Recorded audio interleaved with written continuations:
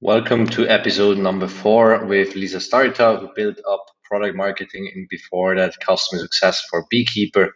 She's actually been one of the 10 first employees, and we learned a lot today about how to establish that from very early on and how the role changes over time as well. So just listen in, learn from the best on customer success and product marketing, which is still both very young disciplines in Switzerland, and enjoy. Hi, Lisa. Thanks so much for joining us on today's episode of B2B Tech Sales Stars. Patrick, thanks for co-hosting, making this a natural conversation as well. Lisa, you've been, I think, product marketing lead lastly on Beekeeper, but actually joined the company nearly 6 years ago by now. You've been employee number 6, if I remember correctly. And we had a natural chat a while ago, which I found very interesting, your thoughts on how to build customer success management from scratch. And as you mentioned, selling is great, but a working product is also key, and how you can best enable sales with great product marketing. So why don't you tell us a bit more about yourself and like how you actually ended up on this entrepreneurship journey after working for Rolls-Royce earlier? Thank you, Manuel, for the quick intro. There was a lot of information in it. So I spent the last 5 years or so at Beekeeper. I started in a completely different field in the fine art business, to be honest with you. So the journey is even more complicated than that. And various steps in my life brought me to entrepreneurship, and into a deep interest in scaling and growing startups, scale-up, so growing successful businesses around a good product. So this has brought me to Zurich at some point, and as I said, I joined Beekeeper as 6th employee.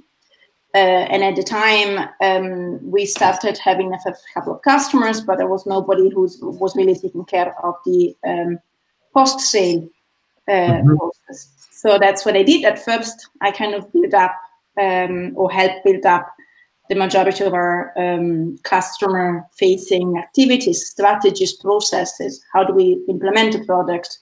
What makes customers tick? What do we do now? What are the priorities early on? What do we do later to maybe scale a customer success function?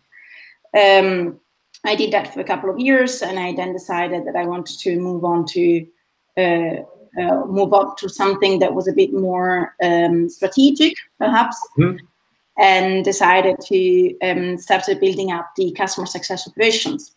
So at that point, we had a team that was looking after customers. So I started thinking about what are the tools that we need to enable this team to work efficiently, successfully. How do we train our people? How do we measure success of customers? What type of scorecards do we build?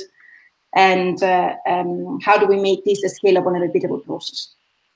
One thing I find very interesting, what you mentioned, is like, I built up customer success from scratch, and I think Beekeeper grown from 6 to, well, basically initially 3 to 200 plus people by now, probably. Yeah, 230. You mentioned, like, I built up customer success management, and then I wanted to do something more strategic.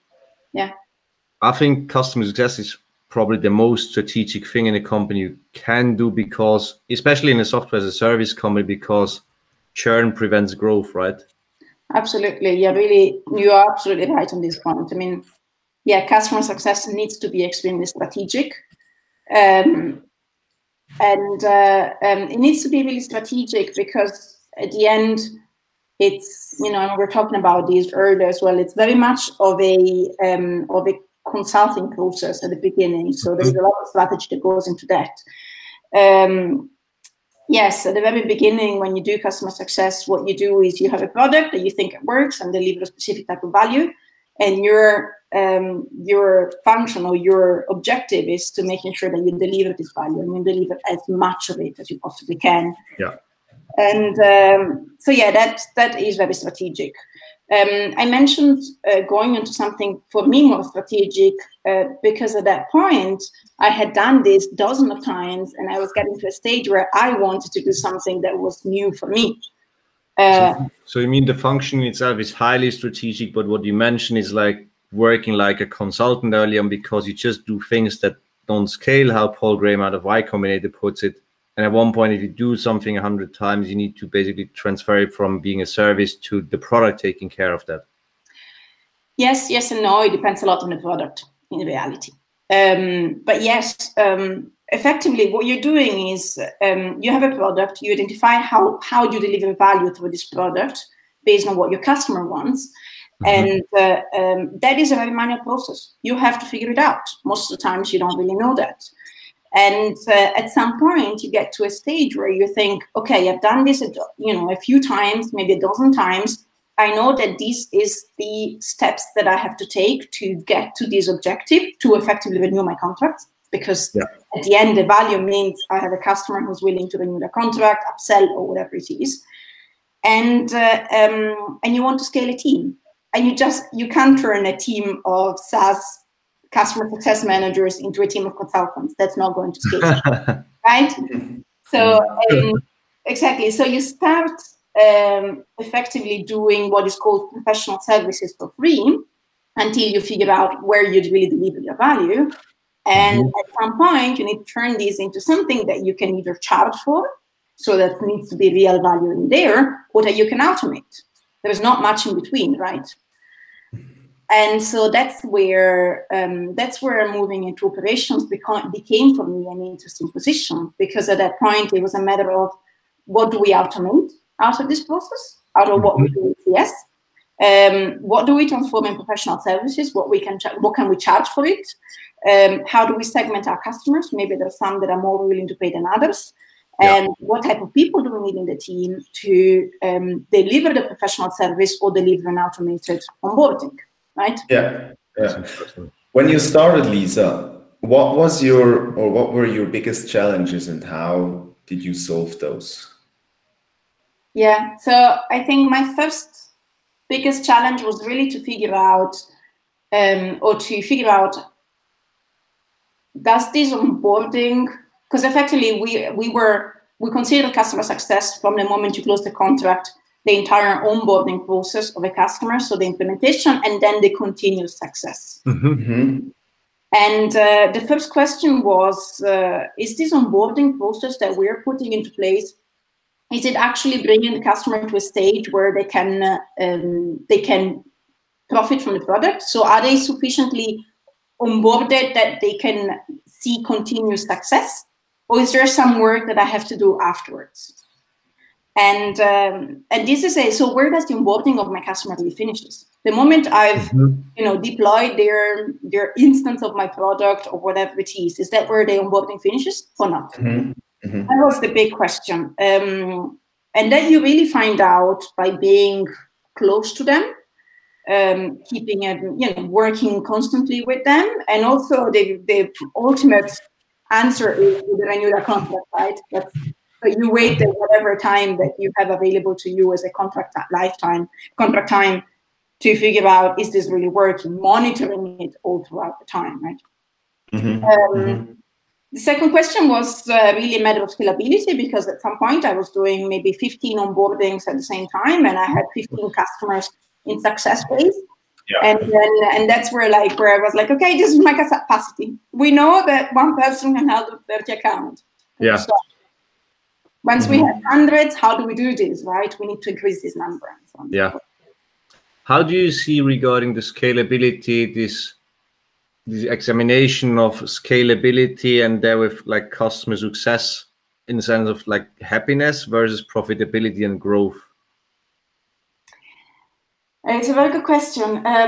It really needs to change depending on the maturity of your business and your product, right? So at the very beginning, probably, well, it really depends on the product that you sell as well, right? Is it a product that delivers value intrinsically, or is it a product that requires some professional services to really be valuable to the customer?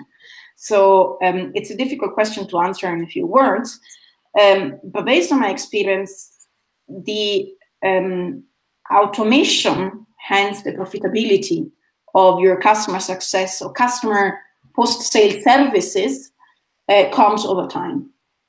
And there is various stages that you need to go through where you increase the profitability of this function of this service that you provide. by increasing the automation or the scalability, or maybe you build it into the product. So do you see customer success management more as a profit or a cost center in that terms? Because still people see it sometimes as customer support is something that costs money and you should automate the hell away of it. And sales, for example, thinks completely different about the function as such. Yeah, it's very simple. Think about it this way. Can your product alone, without a form of service or success on top of it, generate value to your customers on a long time frame? So we're talking about lifetime value of a customer. Yeah. Can you generate lifetime value to a customer and potential upselling opportunities without a person behind who does the work? If the answer is yes, maybe you should automate this. Mm-hmm. But I understand you didn't talk about basic, for instance, upselling or increasing the revenue. Do you think that's also or customer success who's responsible for this, or is that different, or is that sales or account managers or who else, or whatever? That's a very debatable topic. Lots of companies do it differently. There is plenty of companies, particularly when they're very mature, that they position upselling opportunities and contract renewal on the CS function. Mm-hmm. It's very normal to do that. I've seen it in a lot of SaaS companies in the US, for instance. When I was doing CS, upsell and renewals were with sales. And there was a very simple reason for that. The awareness of a sales rep who closes a customer and has the responsibility of renewing them. So it was rather a matter of building awareness among the sales function of whoever you're closing, it's going to be on your quota next year for them to renew them. And this created a wonderful relationship between the CSM, who was really focused on delivering the value, and also because the onboarding process at the time was very time-consuming for CSMs. So CSM was focused on delivering the value, and there was a great collaboration throughout the contract lifetime with the sales rep, who was very keen in making sure that the contract was going to get renewed. To which extent do you feel it's entirely feasible, or is it also very difficult to have this hunter mindset and like a customer success management farming mindset at the same time? I think you can train people on this. The farmer mindset, there are two different types of people. There are the hunters and the farmers. Which I mean is having one person doing the same at the same time. Yeah, you start by having farmers as customer success managers early on, because that's the mentality that you need to deliver value on the product. But while you move into the maturity of the organization, it's up to you to decide where you want to put this renewal type of responsibility. And if you want to put it on CS, I have seen lots of organizations either restructuring their CX function so that they leave some people like exclusively farmers, maybe doing the onboarding, the implementation, or whatever it is, and some people taking care of the long-term success of the customer and of the renewal. Or you do some sales training with your customer success team so that they have the basic skills to renew their already existing customers. Yeah, it's very interesting, because what you just said, the model that you were having, or that you had at the beginning, you know, that the hunters, those who closed deals, were also responsible for the upsell afterwards. Because I believe the upselling, to do an upselling, okay, the relationship is important for sure, but I mean, you build that as well, right? When you support, or when you help the customer, and when you make it successful in his environment. And so the hunter is put into a position when he has to do the upsell where actually farmer skills are necessary. You need to know the people very well, but he was kind of a hunter when he got that customer. So you put him, don't you feel like you put him into a position? Because I talk about my own experience, because I had to do that as well. In my former company, I was responsible for the close, and I was still responsible all throughout the rollout and then for the renewal. But the problem was I wasn't in contact for quite some time, you know, for a month or for 2 months with the customer. I was focusing on getting new ones. I wasn't focusing on keeping the old ones because I was like, well, rollout needs to be successful and they can do it successfully. I was you know, they were good at what they did. So I was like, I don't have to be part of this. So I was put into a situation where I didn't feel very good at either. I'm not a farmer. I'm not good at farming.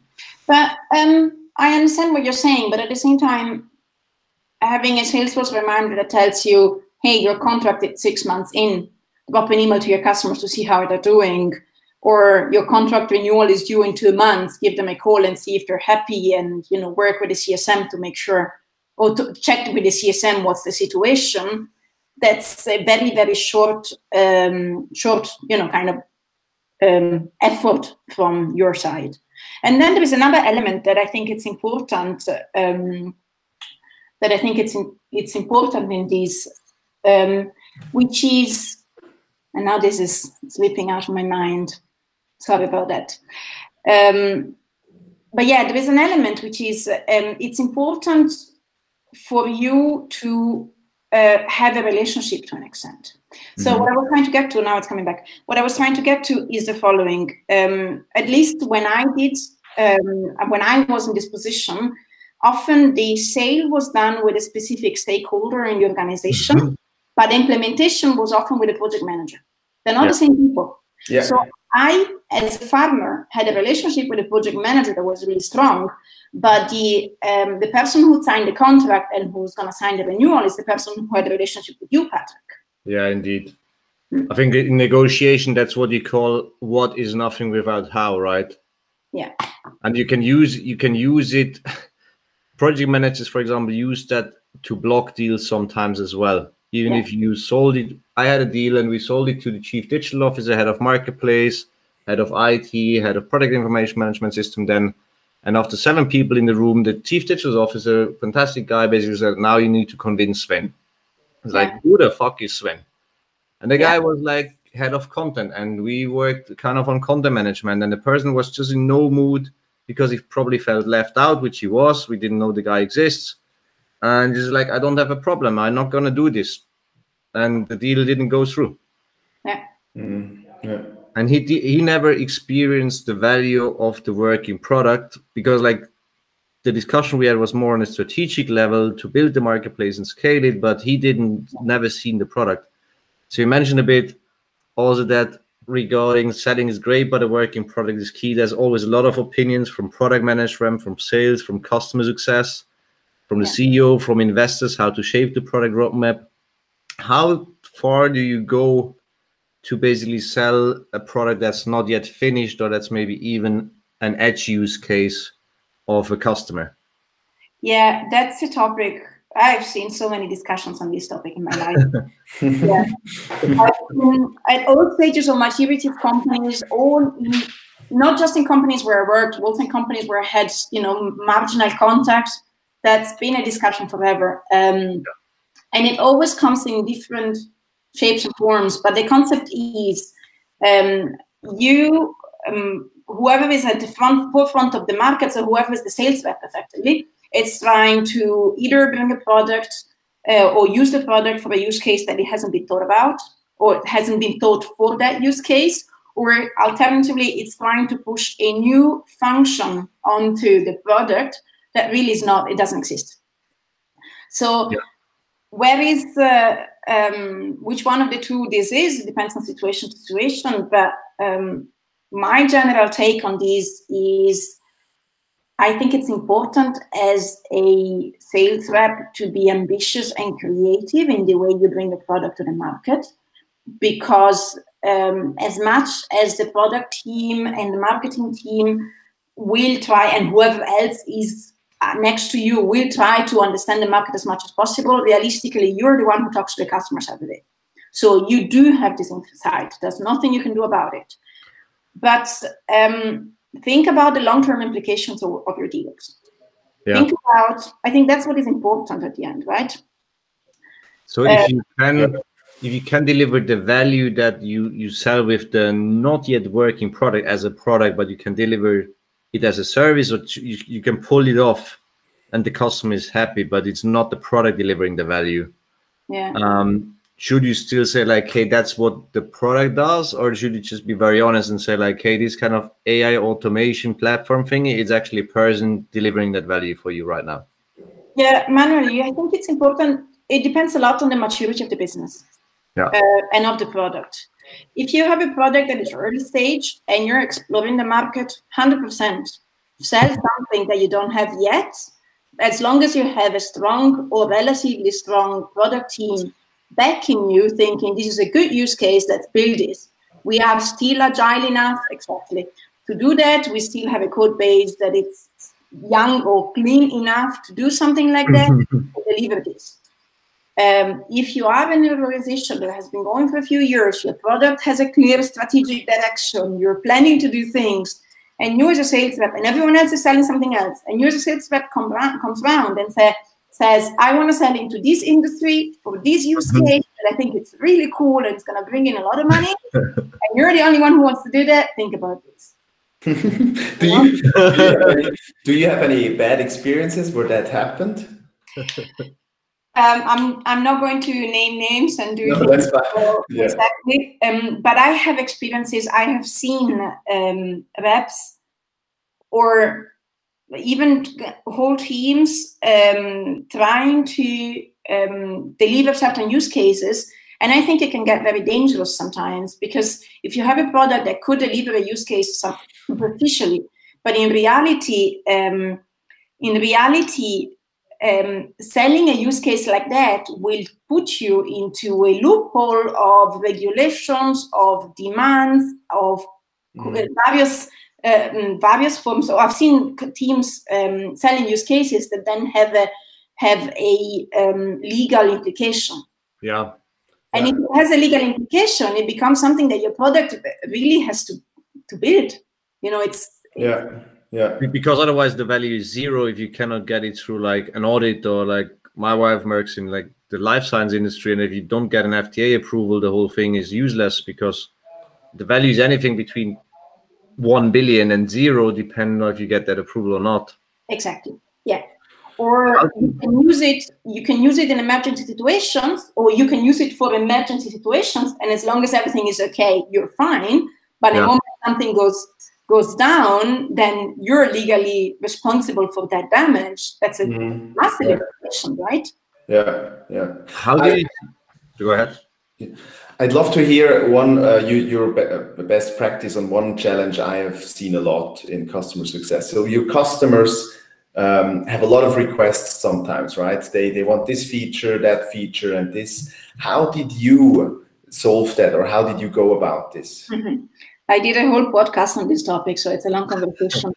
But my 2 cents are, we implemented relatively early on, we implemented some form of systems to collect, so some form of visibility to collect these requests and to channel them back to the product team. At the time, I was still on CS. It was actually one of the big projects I was working on when I was doing customer success operations. How do we channel this feedback from the customer success managers or the sales team onto the product team? And then it's their responsibility to filter this. We started with an Excel sheet, which is the simplest thing you can possibly do.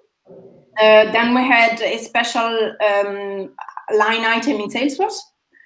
And then we started utilizing SaaS tools for this. And this moved, and the learning that I did, which I think Patrick answered your question, is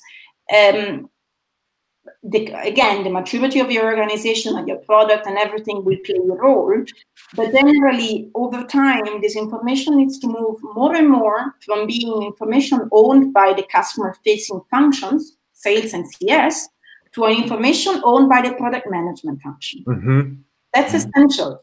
And I think it's essential that the sales team or the CS team, but often the sales in particular, who are particularly passionate about what is the next feature that we need to build, and they're passionate about it because that's what makes them close deals, they accept the fact that this this choice and this knowledge is something that is owned by product management. Yeah. We're tackling an interesting one on kind of team structure and when do you hire people as a starter? Because Patrick and I work with a lot of like growth companies, like anything from 2 people to like 20 people. And you mentioned now this function of product management, account executive, customer success, even the information owner in that sense. What should be the structure and who do you hire first after like the founder? You started as employee number 6 for customer success. When do you invest into having somebody full-time on product management versus somebody second on customer success, and how should the ratio be? Depends on your organization, depends on the product. In a B2B software as a service business, growing from 10 to 50 employees. Yeah, so in my past experiences, we started doing full-time product management, proper full-time product management a bit late. This was still shared, it was still a responsibility of the CTO, who was also heading engineering for a long time. And I think, so at least in some of the companies I work with, in some companies, product grew and engineering grew faster than business, sales and marketing. In other companies, it was the opposite. So many organizations do it differently. My take is very simple. You start with sales and engineering. Some form of PM or product management, you need it from early on because you need to think about what do I build and why do I build it and what's the value of this. So you need product management from day one. You don't need CS from day one. You need customer success when you start having some customers to really deliver the product to. Customer success, account management, operations, whatever you want to call it. But delivering the product or implementing the product starts when you've closed the customer. So sales comes first before customer success. So it's basically one sales to sell the product, engineering to build the product. Then it's basically with engineering. Yeah, then it's basically success management to make sure people stay and they still want the product and give you feedback. And then it's basically once you get enough feedback and enough horsepower behind it to have somebody doing product management on a more full-time basis, keeping everybody together. Yeah. Yes, that makes sense. And generalistic. Yes, that makes sense. The one thing you have to think about is you need some form of product management with engineering from day one, because you're engineers and not product managers, right? How to build it, but not what to build. So if that capacity of product management will be enough for you until you have customer feedback, that depends on your product. A mistake, or what I would consider a mistake that I would not go into, is considering your success manager a product manager. That's not the same thing. Yeah. So that's an important thing to separate. You do need someone who sits in the back end of the organization with engineering and thinks about what do we build next. And that's not the person who talks to the customers. And it's also not the product marketing manager, right? Because that's a term in Switzerland. Many founders are not so familiar with it. And it's this thing like, I'll co-teach a class on design thinking, that a lot of people think like, okay, I design stuff, I think, so I'm a design thinking guy, which is not the case. No. What is it exactly is a product marketing manager doing? A product marketing manager is, again, this is a term that's, it's even less used, at least in the Swiss industry, than customer success, which per se is already a new term. So it's even more of a question mark. Product marketing is a function that sits between marketing, sales, and product management. And yes, exactly. In an early stage organization, product marketing is your first marketing hire. It's effectively someone who is building the marketing or the market space for your product, right? It's the person who is sitting. So if you hire a marketing person, it's a person who's figuring out what's the value proposition of your product. How do I bring it to market? Why would customers buy my product and not a competitor's product? So what's the competitive landscape around us? What are unique selling points? And these kind of things. what differentiates us from someone else, what is the pitch that works best. But then, because they're a first marketing hire, they also do the digital marketing, they also do the branding, they also do the other. There are more kind of different branches of marketing, right? Because there is digital, there is content, there is content marketing, there is and so on and so forth, right? There is branding and so on and so forth.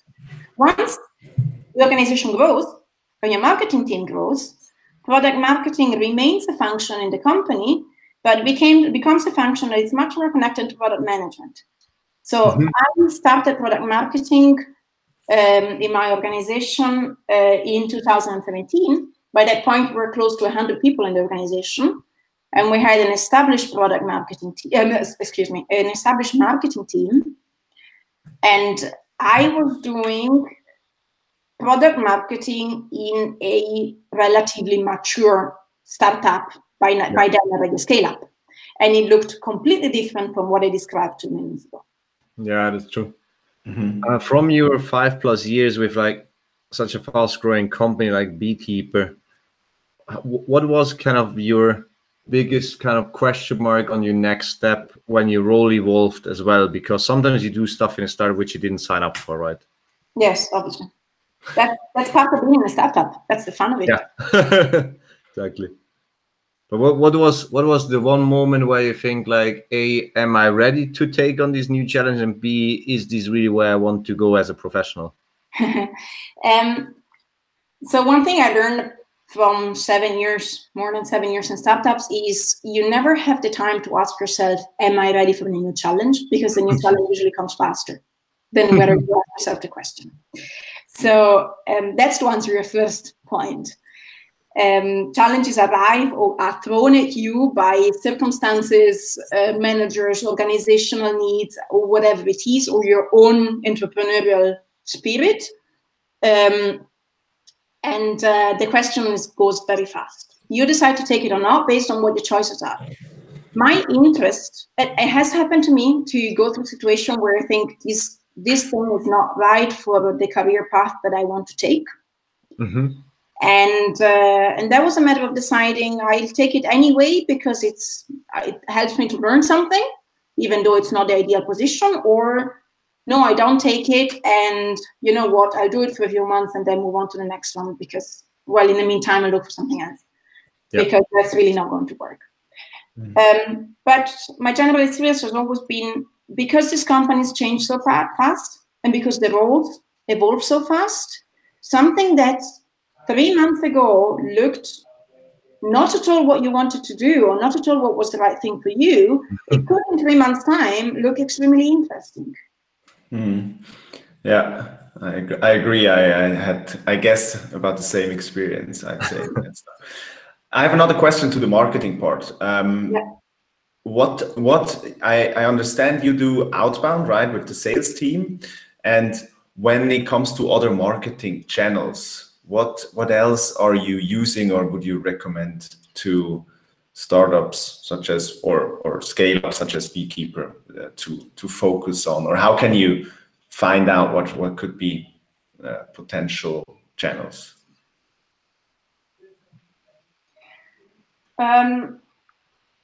So when I was in marketing, as a product marketing, as head of product marketing, my role was really supporting the product management and the sales team.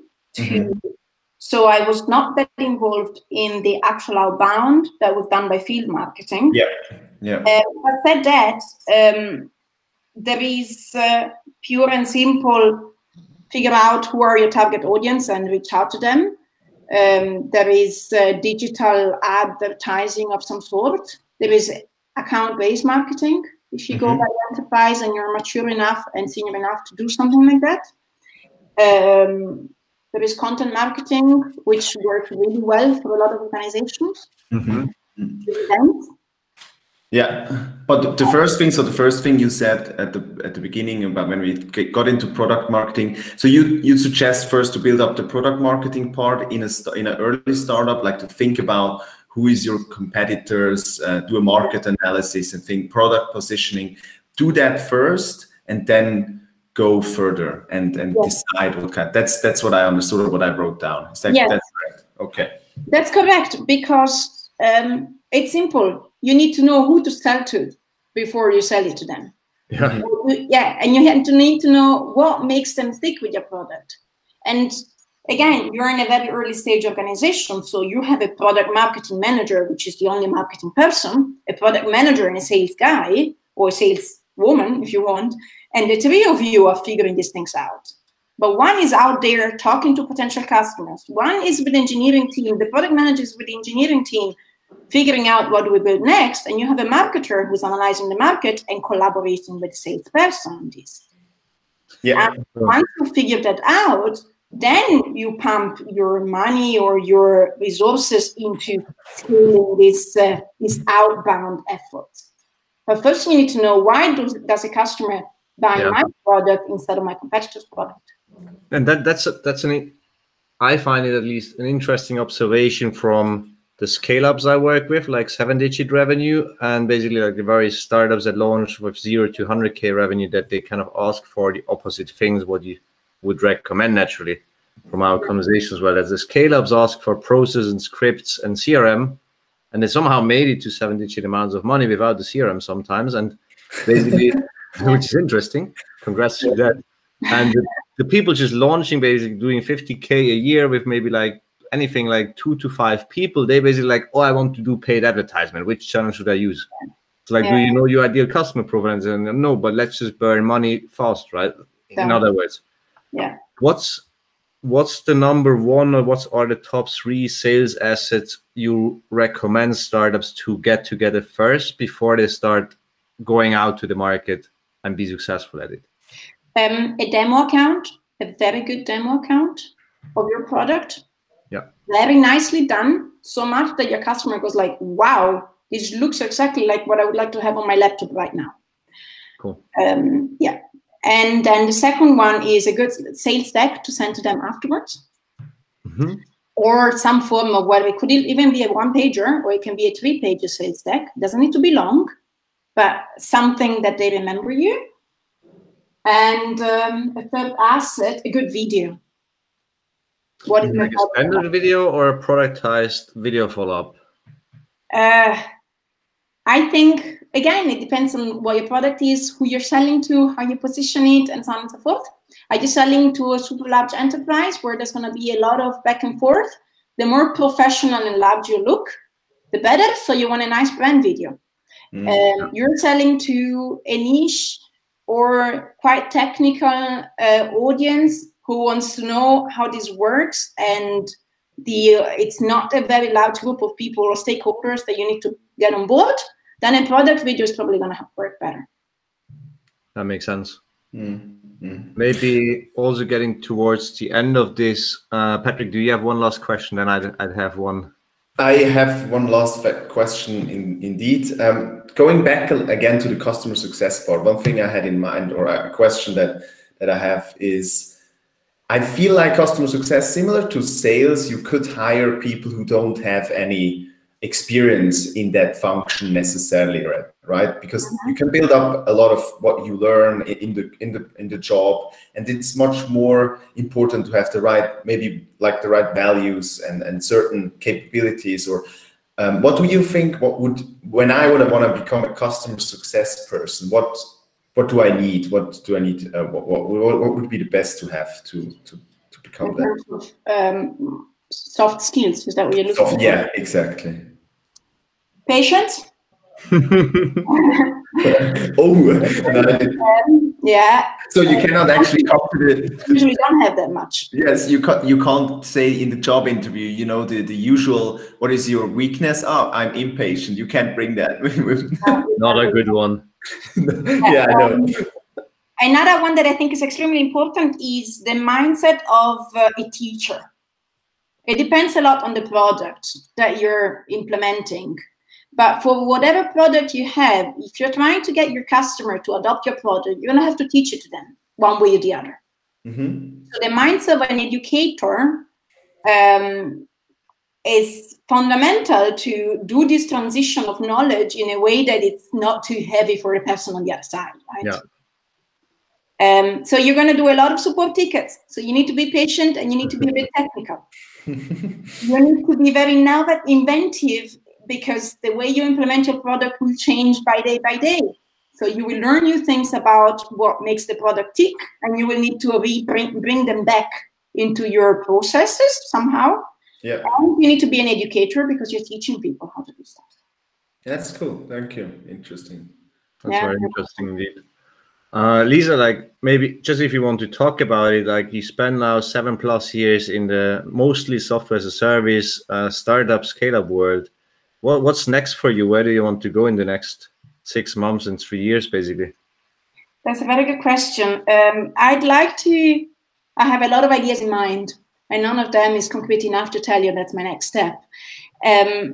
But what I'd really like to do is to help startups that enter the scale-up phase to get up and running. I have experienced on my own skin how everyone is so busy getting the business to keep on making money and keep on functioning, that they forget that you need a whole lot of structure to scale this in a way that it won't hurt too much internally, and it will be actually as much as possible efficient. Yeah. And I think this is a really interesting field, and I'd love to scale up to help scale ups do that. Nice. But yeah, that's one of the million ideas I have. So good sales pitch. So people listening here, like reach out to Lisa Starita on LinkedIn or any other channel that you prefer. That's good. This is a sales podcast after all, right? Thanks so much for sharing these insights, Lisa. Like really looking forward to keep in touch. Any last thing you'd like to say? Can be anything on scale ups, on customer success, or on product marketing. No, I think the only thing I'd like to say is this was really fun. Patrick, Manuel, it was great. And yeah, thanks for having me. And thanks for being here. Like this, really. Thanks for your insights, Lisa. It was great having you here, and we wish you all the best. And if we have customers who need help in customer success, you will surely hear from us. Happy to.